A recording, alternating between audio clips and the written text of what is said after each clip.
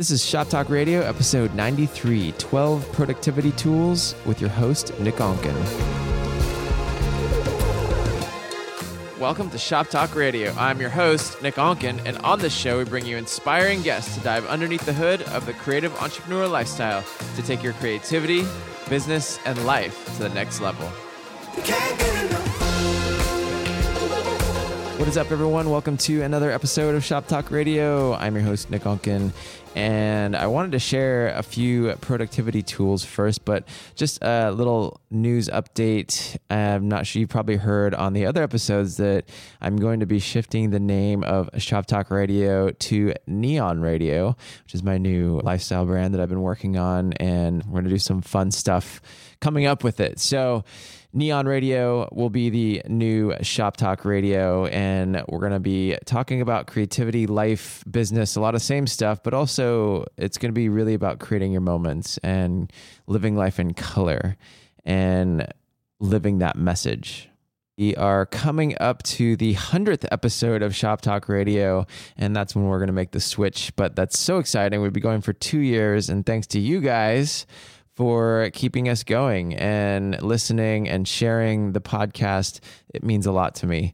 So this episode is about digital productivity tools. Some of them are apps and some of them are a couple other things that I wanted to share with you that have made my life a little bit easier and I hope can make your life a little bit easier and more fun.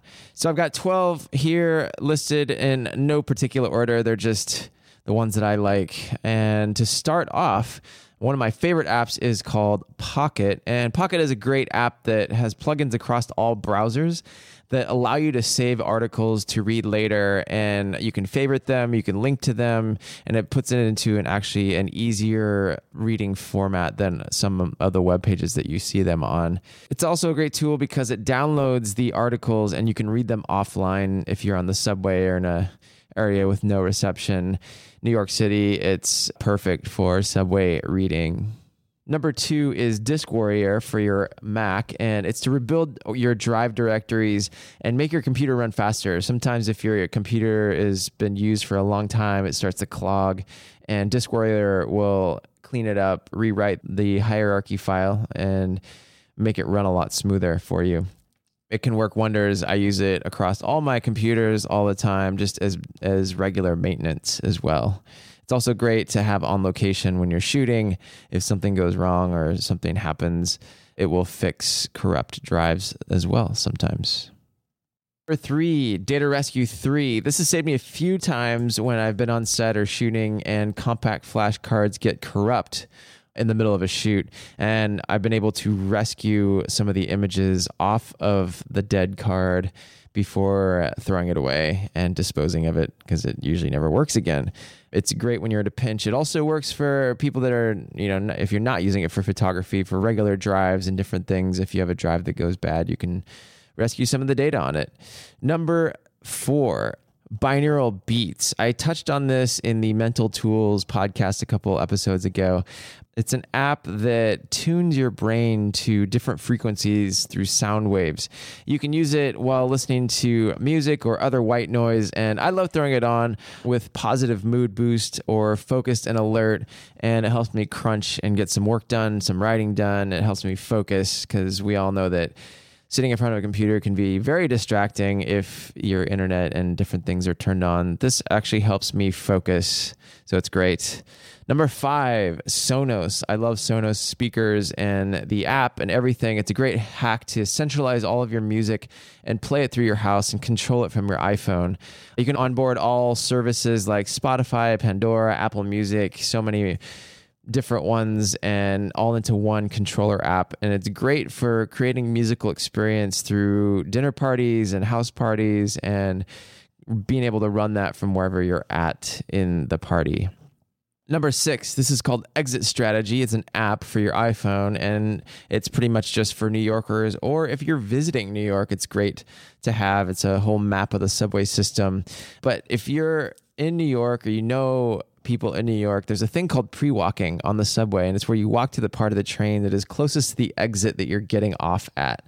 so that you're saving time walking while you're waiting for the train. And this app has every subway stop and where you need to stand on the train to go to the either connecting train or the exit that you want to get off the quickest. It downloads and works underground, offline, which is great. Super helpful for saving time here. Number 7, Buffer. Buffer is great to load up your social media posts for a week or a month. You can do it in all one small brick of time, and it posts automatically throughout the times that you set it for. It also works with most social media platforms minus Instagram. Great time saver, great way to automate parts of your business. Number 8, Visco, VSCO, is my favorite and best filter for mobile. I use it all the time. You can buy film filters or different ones that they make, and they keep adding more all the time. Does it save you time? No, it probably actually takes a little bit more time to edit, but it makes your iPhone photos look pretty awesome. And you can adjust different exposures and highlights and other things, rotations and grain and all that kind of stuff. Number 9, the Weather Channel. I love this app. I use it religiously multiple times a day. It's great for photographers because it has sunrise and sunset times built in, so you can always check those. It has hourly weather movements and 10-day forecasts. And it works wherever you are, whatever city you're in. You can set your presets to different cities. You could also search by location. I found this one to be the most accurate weather app so far, although nothing is obviously 100% accurate, but I feel that this one is the most accurate. Number 10, Uber. This is one of my favorites because it makes getting to and from so much easier, not only in New York, but wherever I travel, especially when traveling abroad and you have no idea how to speak the language, let alone tell the cab driver where you're going because it's so foreign. You can just put the address into the destination and it sends it straight to the driver. I'm sure most of you are familiar with Uber, but it's a great app. It's a great travel hack. All receipts are emailed to you, actually. So it makes for easy bookkeeping with your business and reimbursements and different things like that. You can attach different credit cards. You can carpool. There's so many different things you can do with it. And the car comes straight to your location or your house or wherever. No more having to chase taxi cabs down the block or trying to find or wait for a taxi cab to come and get you. Uber makes it so much easier. Number 11, keyboard shortcuts. This one is genius, and it's one that my buddy Adam Braun tipped me off to. With Mac OS, it's built right into the system. Same with your iPhone. You can create 1 or 2 word shortcuts that when you type it out, it actually completes a full paragraph or a longer sentence or whatever that you need to type often. For example, I have the numbers 27 that expands to my full address when I'm typing it out to people. If somebody's asking for my address, I just type 27 and it spits the whole thing out. I push return. I don't have to actually type the whole thing. So helpful. I also have full responses set up for responding to Airbnb guests and typing out different things. It's really, really great. Very helpful. Number 12, Google Maps history. And you do this by signing in with your Gmail account in the Google Maps app on your mobile phone, and it will save the locations in your history that you look up. So sometimes before heading out, I will search out all the locations that I need to go to so that they're automatically in my history, and I just have to click on them when I'm out and about. It usually helps when I'm on the bike and I stop at a stoplight, or I am going from place to place in a car.